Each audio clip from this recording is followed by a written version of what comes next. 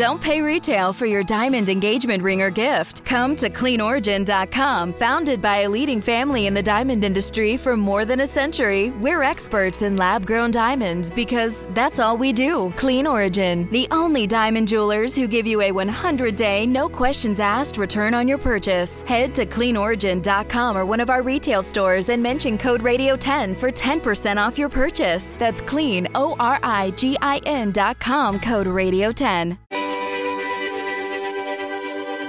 If you're a weather geek, odds are you've seen the movie Twister, where two storm chasers are fighting to research strong tornadoes in the heart of Tornado Alley.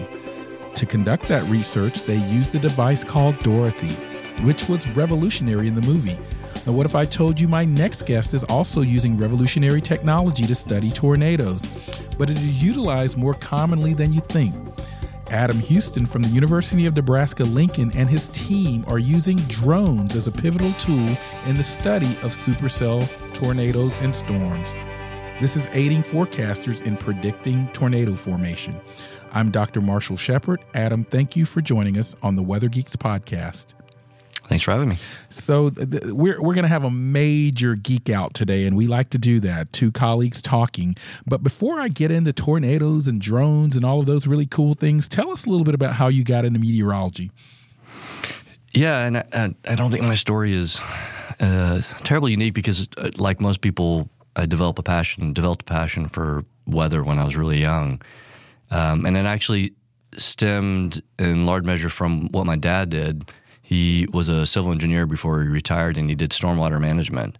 And so in Austin, Texas, where I was born and raised, there was a lot of flash flooding. And the city was ill-prepared, and back in May of 1981, there was a significant flood. And as a consequence of that, they developed this flood early warning system, and he was in charge of that on some level. And so each time there was heavy rain, we had this computer in our house that would show all the rain gauges and all the stream gauges, and occasionally, and I still don't know to this day whether this was actually required or just something he wanted to do, he would go out and check the stream gauges firsthand, and I would jump in the car with him, and so we'd go driving through this torrential downpour and check out these gauges, and occasionally we'd see the impacts of flooding. And it was thrilling to be in the thick of things, and at the same time, it was humbling to see how weather impacted people. Yeah, so you're right. Your story is very similar to many others in that there was some type of experience or storm or opportunity like with your dad that introduced you to the field. I think many meteorologists and weather enthusiasts have that same story. Tell us a little bit about your background. What are your degrees in, and where'd you go to school? Yeah, I went to Texas A&M. For my BS, got a meteorology, and then went to University of Illinois for my PhD in atmospheric science. Yeah, so you two very well pedigreed university programs in terms of meteorology and atmospheric sciences for those that are listening to Weather Geek. So we're talking to someone that certainly knows his stuff in terms of meteorology.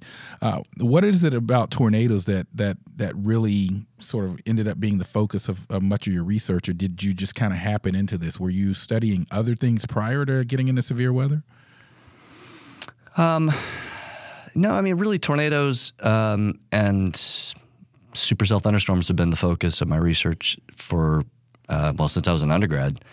I actually did an internship at the National Weather Service in Austin back when they had a Weather Service office there, and participated in a storm survey of a storm that occurred, back in it was early 90s. Kind of dates myself, but I can date even more than that, so don't worry. Well, fair enough. As a part of the internship, I did this survey and took an interest in the case and analyzed it and just got totally hooked on research. So the irony is, even though I was in an operational internship, I really got hooked onto research. Yeah, I want to and pursued that as an undergrad with undergraduate research with Dr. Lou Wicker and Dr. Michael Bickerstaff while they were at A&M, and just to develop the passion for research, but also research focused on supercells and tornadoes. My dissertation research was related it was related to tornadoes, kind of an unconventional storm. You may recall the Gerald tornado back in 1997. That was the focus of my research. And not only did case study, but I also did numerical simulations. And, basically the focus was the role of pre-existing air mass boundaries on the propagation and morphology of supercell thunderstorms.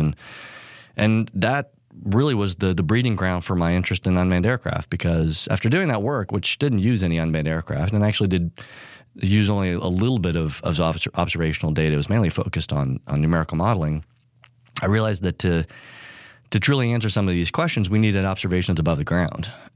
We couldn't just rely on surface observations collected by even mobile mesonets, where you have the control over where you're collecting observations. Just those observations at the ground weren't sufficient. We needed observations above the ground, and more than just soundings. And we needed to be able to do transects across air mass boundaries and see those smaller scale structures that may be important for impacting the storm. And so that was the genesis of my interest in using unmanned aircraft. Yeah, and before we get to the unmanned aircraft, and we're going to talk quite a bit about the unmanned aircraft and a new field experiment called Targeted Observation by Radars and UASs, or TORUS. We're going to dive into that deeply. But I want to weather geek out as a meteorologist and just someone that thinks this stuff is cool. I want to kind of geek out on your dissertation for a second. So you mentioned these sort of air mass boundaries. So were you looking at things like dry lines or mesocyclones along these boundaries? Tell us a little bit more about that work, because it sounds fascinating. Yeah. So the interesting thing about the Gerald storm, well, there's a lot of interesting things about the Gerald storm.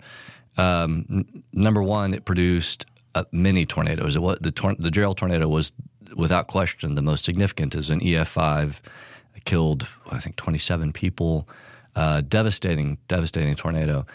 But there were a number of other tornadoes that formed as a part of that storm complex.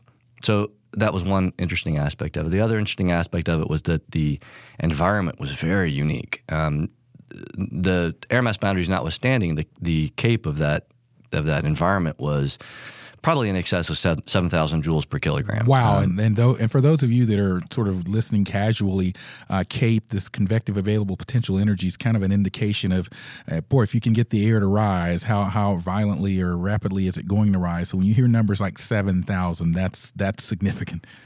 Yeah, I mean, that's a theoretical updraft speed in excess of 100 meters per second. Exactly. So that, if you can convert that potential energy to kinetic energy, that's just an extreme amount of vertical motion. So I mean, that was another interesting aspect of it. But, add to the list of all the interesting things. To me, the most interesting aspect of it was the role of air mass boundaries on the propagation and also the intensity of these storms. And so this storm complex was observed to, quote unquote, zipper down this air mass boundary, and so it backbuilt. The mean winds were light generally from the southwest, yet the storm propagated, developed to the south, towards the southwest, so in opposition to the mean flow. And so ultimately, what I wanted to do was to see what the role of these air mass boundaries was. And so in a modeling framework, you can do this. In an observational framework, it becomes a bit more challenging. And so I put in the boundaries that were there. First of all, I didn't put in any boundaries and saw what the evolution of the storm was. And not surprisingly, it didn't do what we observed it to do. It didn't propagate southwesterly along the boundary. It wasn't nearly as intense or long-lived. The second thing is I put in a pre-existing, it was a dry line-ish. I mean, it wasn't really a traditional dry line. I was careful not to call it one, but though it had some similarities.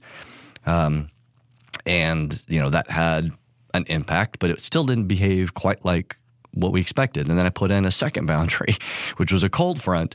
And it was that combination of cold front and dry line merging as the cold front moved to the south along the dry line that ultimately resulted in both the propagation and also the intensity of the storm that was near what was simulated or what was observed. Yeah, and for those of you, again, we like to kind of geek out here on the terminology, and we definitely like to use the meteorological words that mean something to us as scientists. But if you're not familiar with the dry line, typically in parts of Texas and parts of the Great Plains, you can have a boundary that essentially is a boundary of air masses of different density or moisture, and the temperature may be the same on either side of that line.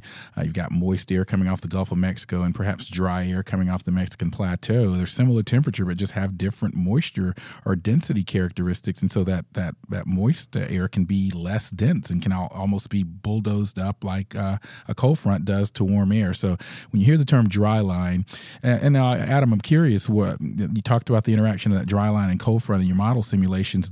Were there any interesting things happening at what we call the triple point, where you've got the dry line interacting with the cold front? Yeah. And I kind of expected or thought early on that perhaps we were getting vortex formation at that intersection, but in fact, that's not what was happening. Any vortices that were forming near to the storm where the gust front intersected this cold front, as the cold front overtook the dry line as it moved to the south. But what was interesting at that intersection between the dry line and the cold front is that's where air began to rise. And it was kind of a gentle ascent. It wasn't this eruption of vigorous, realizing this 7,000 joules per kilogram of CAPE. It was more of a gentle ascent, but it started the process of the formation of this cumulonimbus cloud. And so you ended up getting this protective region of buoyant air as it rose gently and then eventually violently once it reached the gust front. And without that process, without that kind of preconditioning, if you will, of the air as it gently rose along the dry line near the or along the cold front as it intersected the dry line, you didn't get the kind of propagation and continuous propagation. That was key. Continuous propagation, where you have this just single updraft moving southwesterly along this boundary that you would get when you had both of those boundaries. So it was the cold front and the dry line in combination that was required to get this nearly single cumulonimbus cloud traveling southwesterly along the boundary. And the importance of that is not only was the updraft very strong, but because it was steady, it could realize the very weak rotation, the vertical shear, that is the change in the vertical of wind speed and direction with height. Even though it was very weak, it was steady. So you had this single updraft, the single cumulonimbus cloud that was able to tap into this fairly weak shear, but then of course you had 80, 90 meter per second updraft. So the combination of those resulted in a supercell. It's a very unconventional way to get a supercell. I haven't seen anything like it. The comfort of your favorite seat is now your comfy car selling command center, thanks to Carvana. It doesn't get any better than this. Your favorite seat's the best spot in the house. Make it even better by entering your license plate or VIN and getting a real offer in minutes. There really is no place like home. And speaking of home, Carvana will pick up your car from yours after you finalize your offer. Visit Carvana.com or download the app and sell your car from your comfy place.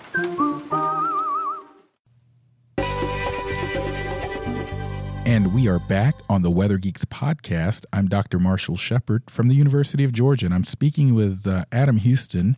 Dr. Adam Houston, he's a professor or researcher at University of Nebraska-Lincoln, and he is doing something that is fascinating. Everybody has a Twister story or a Twister memory if they are in the field of meteorology or weather enthusiasts. You're not launching little sensors into the tornado, little balls, but you are using unmanned aircraft systems to study supercells. And again, supercells are the sort of, if you will, granddaddy convective systems of tornadic storms. They are these storms that have rotating updrafts, or what we call mesocyclones. And so you are involved in a $2.5 million project funded by the National Science Foundation. From what I understand, and please correct me if I'm wrong, it involves 4 unmanned aircraft systems, the NOAA, National Oceanic and Atmospheric Administration P-3 manned aircraft, 8 Mesonet trucks, 3 mobile radar systems, a mobile LiDAR system, and 3 balloon-borne sensors or launchers. Tell us a little bit about this Taurus project. Yeah, you hit it. That's the instrumentation that's going to be involved. And the unmanned aircraft system is one of the innovations of the 4.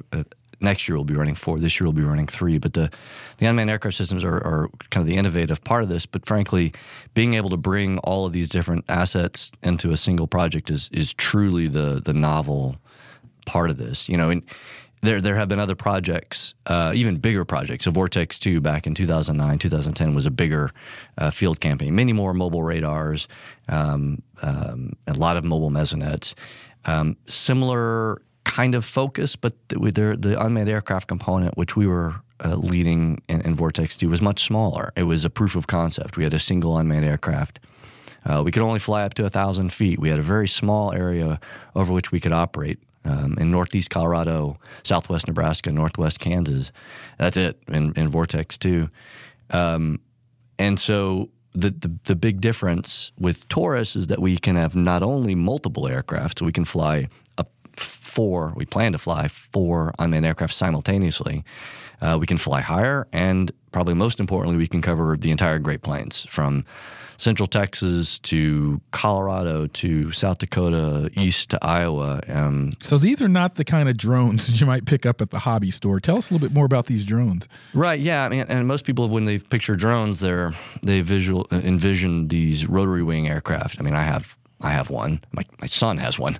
And you can pick them up at a hobby store. You can pick them up just about anywhere, and they're fun to play with. You can do good science with rotary wing aircraft without question. We've used them for other projects, but these are fixed wing. These are more like your traditional aircraft where it requires flow over the wings to maintain lift. And they're big too.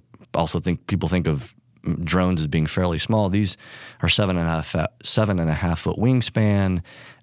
They're still pretty light. They're a foam construction, but they're not small.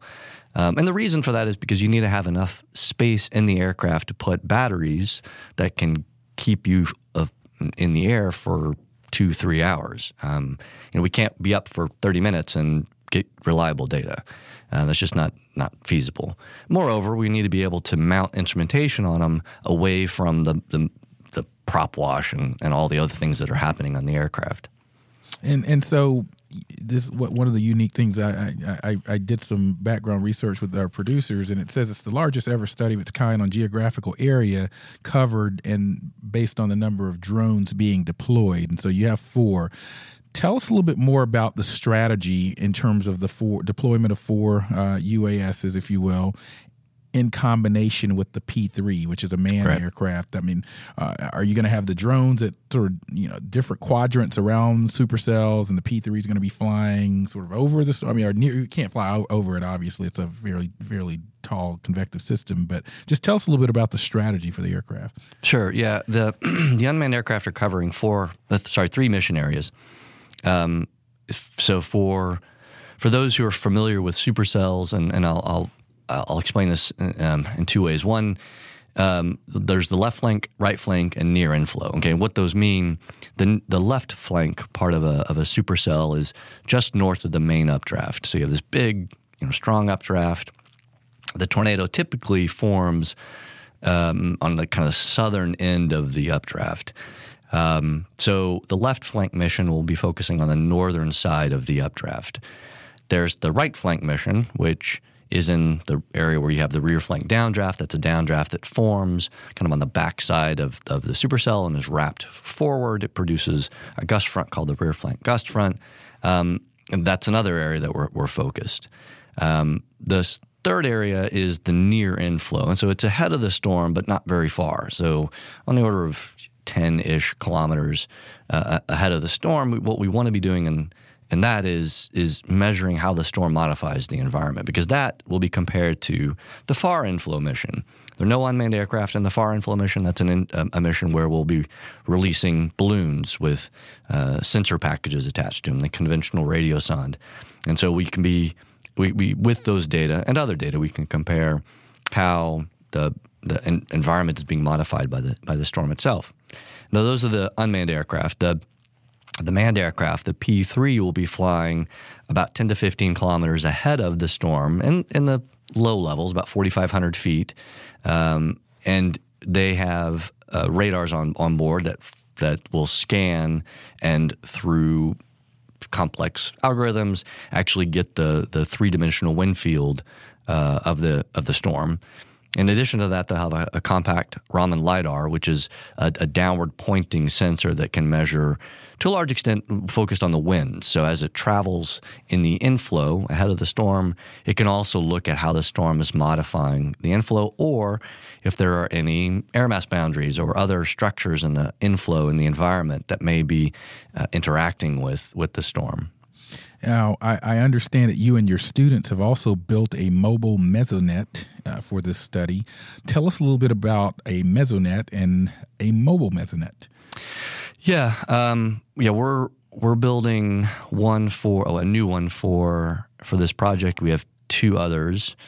The National Severe Storms Laboratory is also building a couple of mobile mesonets. The mobile mesonet is basically a truck SUV borne sensor package. And so standard sensors, really, you have temperature, moisture, winds, and pressure, and they're mounted on a vehicle, and the vehicle drives around and can collect those data in a mobile framework. So wherever the storm is, you can go find it.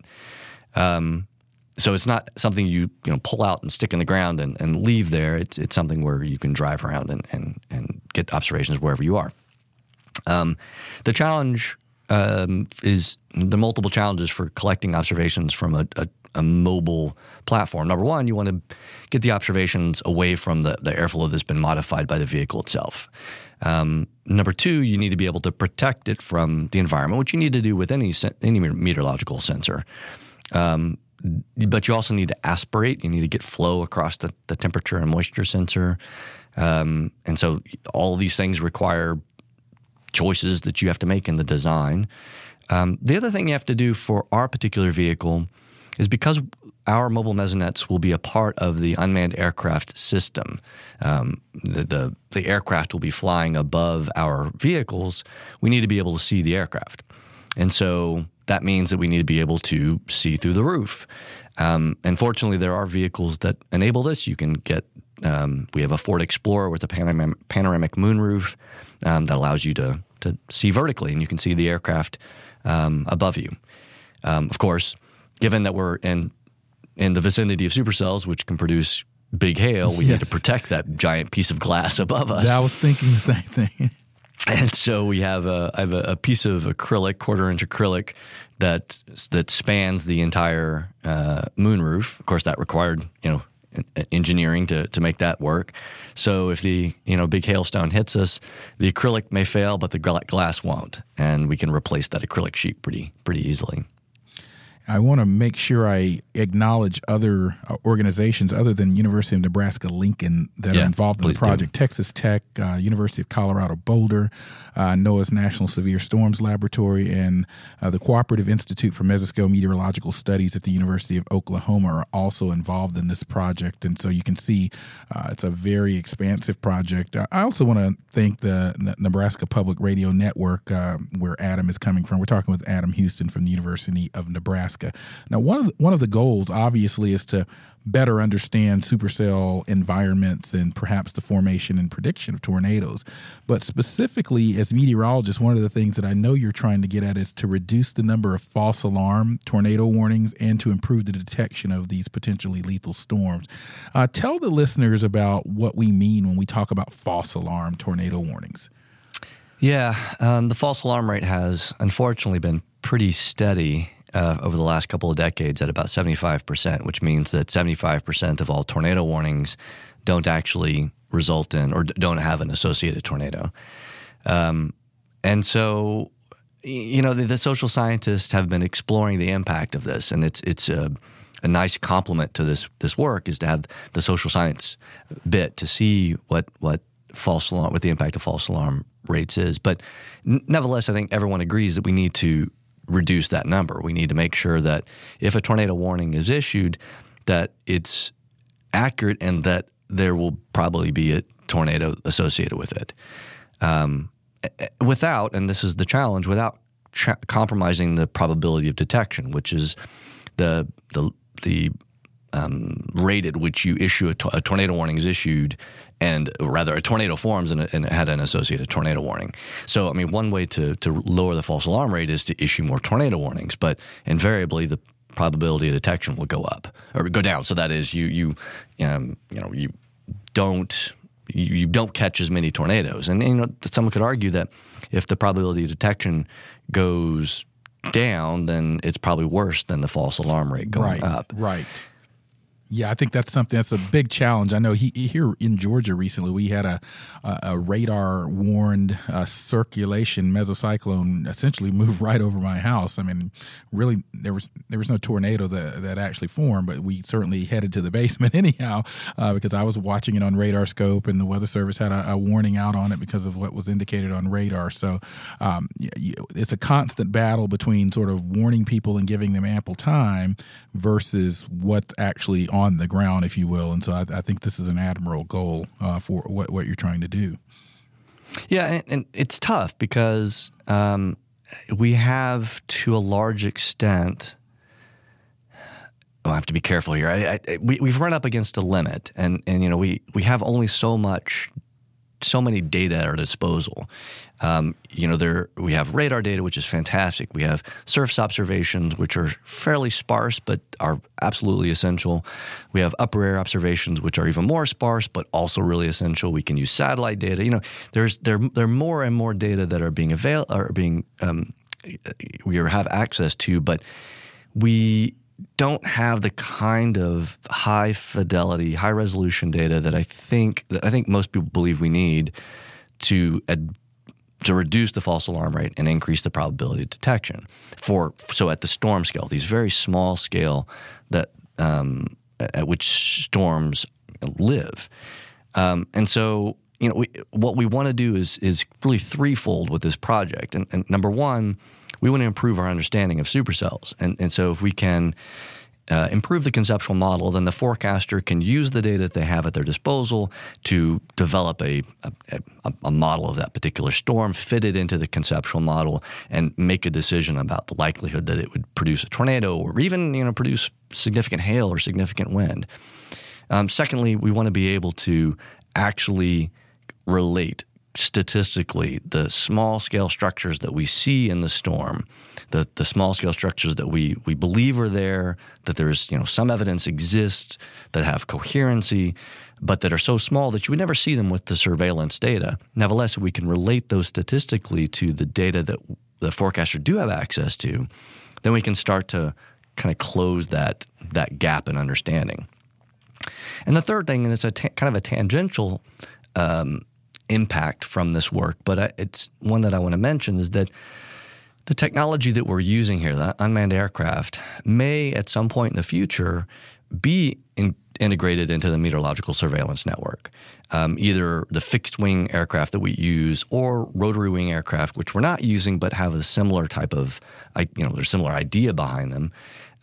So the engineering and technological advancements that we make can be leveraged to eventually use unmanned aircraft in the forecast process. They can actually see the data that are collected by unmanned aircraft, and that's that could be decades into the future, and maybe it's not feasible. But the things that we learn about the technology could be brought to bear in that discussion.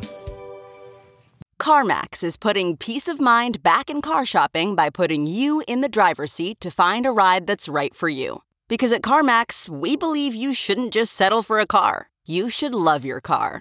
That's why every car we sell is CarMax certified quality, so you can be sure with upfront pricing that's the same for every customer. So don't settle. Find love at first drive and start shopping now at CarMax.com. CarMax, the way car buying should be. And we are back on the Weather Geeks podcast. I'm talking with Adam Houston from the University of Nebraska, and we're talking about unmanned aircraft systems, or drones, if you want to call them that, and how they're being used to study tornadic environments, supercell environments. I want to make sure the listeners understand this. So in these experiments or in these field studies, you're not flying the drones into the tornadoes or into the supercell. You're going to be flying in the circling around in those quadrants or those various zones that you mentioned. I just want to make sure that people understand that, because there may be some people that think you're flying right into the tornado or the supercell. Yeah. No, that's a common misconception with what we do, and I mean, I get it. We're studying tornadoes, and wouldn't it be cool if we could fly into the tornado? Okay, that's not what we're doing. In fact, our intent is not to get too close to the tornado. Our intent is to sample the airstream, the environment that is feeding into the tornado, and you don't have to be right up against it to do that.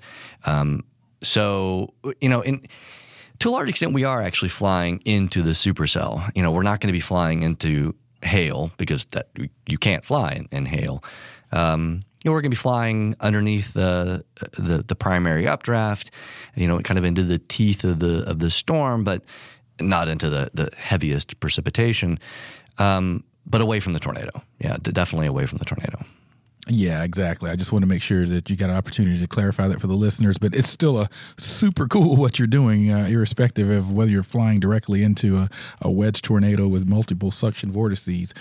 One angle that we might want to talk about is that you're going to be deploying here fairly soon, as I understand, perhaps in May, during the heart of tornado season, if you will. Tornado season is year-round. You just have a tornado anytime, but the peak of the season, you're going to be in Tornado Alley, what's traditionally known as Tornado Alley out in the Great Plains. From your perspective, are there any reasons why this sort of traditional Tornado Alley is more amenable for this type of work than, say, sort of new areas that are popping up like the Dixie Alley, where here in the South we're seeing that there's sort of a secondary area of tornadic activity?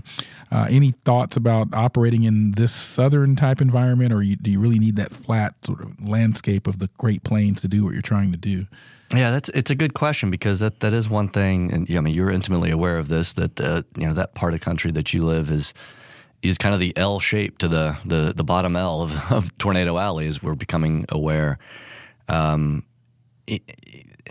We have thought about this a lot, actually, because there have been projects that have focused on that part of the country, tornadoes in that part of the country, namely the Vortex Southeast project. Our choice, our focus on the Great Plains is not because of an implicit minimization of the importance of Dixie Alley. It's really logistics. What you have in the Great Plains that you don't have in the Southeast is a really good road network. We are ultimately tethered to the roads. Even the aircraft, this may not be apparent, but we can't just send the aircraft off. We have to maintain visual on the aircraft at all times. So ultimately, it's following the GPS location of a ground-based vehicle. So we are tethered to the roads. The P3, of course, is not, but everything else is. So you need a good road network. One of the things the Southeast has that the Great Plains doesn't have, that we don't actually want, is a lot of trees. And so trees make it really difficult to storm chase. I mean, your visibility is compromised, and landing an aircraft, getting sites, getting good locations for the mobile radars, which can't scan through trees. There's a whole lot of problems that trees present, and also hills. There's certainly some hills in the Great Plains, to be sure, but hills, and particularly the combination of hills and trees, make it really difficult to operate, particularly the mobile radars. Yeah, absolutely. And so, the Great Plains just presents a lot fewer obstacles and a lot more opportunities to execute a project like this. I'm curious, tell us a little bit about sort of envision a real-time day. You're set up, you're deployed there in the morning. You're probably doing your meteorological analysis to see where the activity is going to be later that afternoon. Walk us through how that day evolves if you see sort of a targeted hotspot that day. Yeah, and then a particular day actually begins the day before when we're thinking about where we pre-position. So where we stay, where we lodge for the night, the previous night has been informed by what we think is going to happen the next day. So assuming that we've made a decent decision, and we're near that area, we get up in the morning, we start prepping the vehicles, gassing up, and all that stuff, and we have a forecast briefing where we discuss where we want to try to target, some of the limitations and et cetera, with also some time spent towards the following day. Okay, once we're done with today, where do we need to end up? So once we've made that decision about where we want to go, we get on the road. Hopefully we don't have to travel really far, but it just depends on how good our forecast was. What's your range? I mean, what's your sort of a reasonable operation range for you? Yeah. If we hope to get left about 11 o'clock in the morning, if storms don't fire until 6 o'clock that evening, we could theoretically drive until 5 or 6 o'clock. So we could drive 6 hours. You can get a lot of distance in 6 hours. We really don't want to do that because it tires everybody out, and it's just that's a lot of driving. But imagine how far you can get in 6 hours. You can get 500-600 miles. I don't know. I mean, you can certainly make a lot of headway. We don't really want to do that. Ideally, our forecast has been good enough that we have lodged in a place fairly near where we need to be that day. So, we drive 100 or maybe a couple hundred miles and we stage. We get to a spot, we think that's the area where storms might fire or where storms might move to, or where storms that have already developed might intensify, and we wait. And, then we'll refine our position thereafter. Maybe from that point we actually start into an actual target storm. But ultimately, at some point, we make the decision that a given storm is our target storm, and we go out. And so the P3 at that point has already been launched. I mean, it would have taken off many hours before then because it's coming from Salina, Kansas, and so we may not be near Salina. It would have had to get to wherever we are. All the assets go. We get in position. We have a pivot instrument. The pivot instrument is the left flank unmanned aircraft system. For a variety of reasons, we try to make sure that our deployments are synchronized around that instrument so that when that instrument is collecting data in the storm, everyone else is collecting data at the same time. We collect our data. We land the aircraft. We redeploy the mobile radars. Maybe we follow that storm. Maybe we target a different storm, or maybe we're done, depending on how late we started or, how the storms have evolved. Yeah, a lot of people don't maybe understand exactly how some of these projects come to fruition, but you're funded by the National Science Foundation, and the National Science Foundation is very interested in basic science understanding, hypothesis-driven research. So this is not necessarily an operational mission, if you will. This is a research mission. So talk to us about, at the end of the day, at the end of TORUS, which is the targeted observation by radars and UASs of supercells, what do you hope to have learned? I mean, obviously you're going to collect the data, do your analysis, probably publish it in peer-reviewed journals and go to conferences, but what's your ultimate end game there? Speaking of which, I hope to see that movie Endgame soon, but talking about Tornado Avengers here, what's your ultimate goal for this project? Yeah, good point. And NSF is interested in basic research, and our aim is to advance the understanding of supercells, particularly supercells that produce tornadoes. And what we are hypothesizing is that there are coherent structures. Coherent, that is, they don't last for just a few seconds or a few minutes, but persist for many minutes, tens of minutes, or maybe even an hour in advance of tornado formation. And these are small-scale structures, ones that are largely invisible to the surveillance radar network, surveillance meteorological network, and therefore require these research-grade instruments to get into the storm and collect those high-resolution data. But our hypothesis is that these coherent structures can be essentially cause tornadoes. And so if we can do that, if we can advance our understanding and we ultimately improve the conceptual model of supercells, advance that conceptual model, which has been tweaked over the years without question because of these kinds of projects and complementary numerical modeling projects. But we want to see if maybe there are changes that need to be made to make this a more robust conceptual model. Yeah, it's a really exciting project here, and we're winding down here our discussion with Adam Houston from University of Nebraska-Lincoln. Before we let you get out of here, where can the listeners? I mean, this is fascinating, and it's going to be happening soon here. We're taping this in the 1st of May, and I believe you're going to be going strong here in a couple of weeks. Is there anywhere people can follow you, or on social media or websites anywhere to find out what's going on with Torus? Yeah, we have a social media presence, so we have a Facebook page that people can like and follow us. I think it's Torus Experiment. We have a YouTube channel, Torus Supercell, so Torus Puercell. We have a webpage. We won't be updating that too much during the field campaign. We'll be updating the Facebook and YouTube channel a bit more frequently.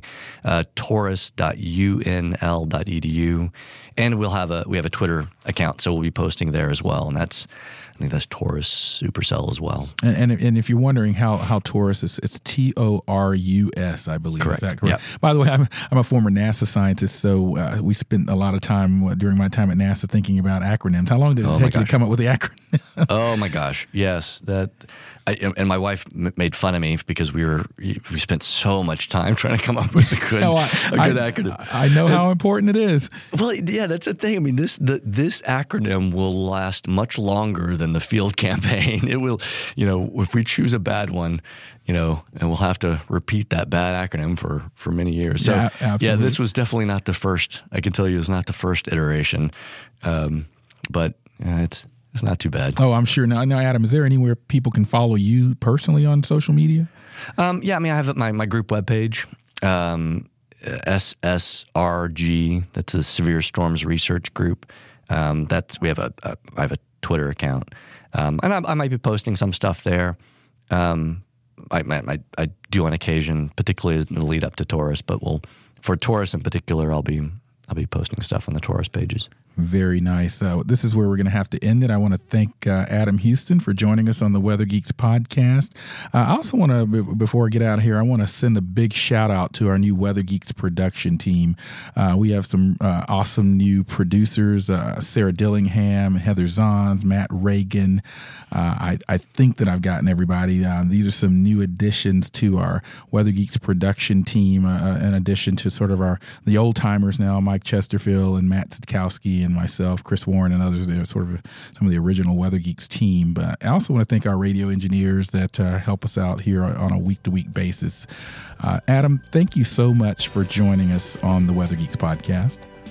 My pleasure. Thanks, Marshall. And I am Dr. Marshall Shepard from the University of Georgia. Thank you for joining us, as always, on the Weather Geeks podcast. Continue to listen and be sure to subscribe. We'll see you the next time on the Weather Geeks podcast.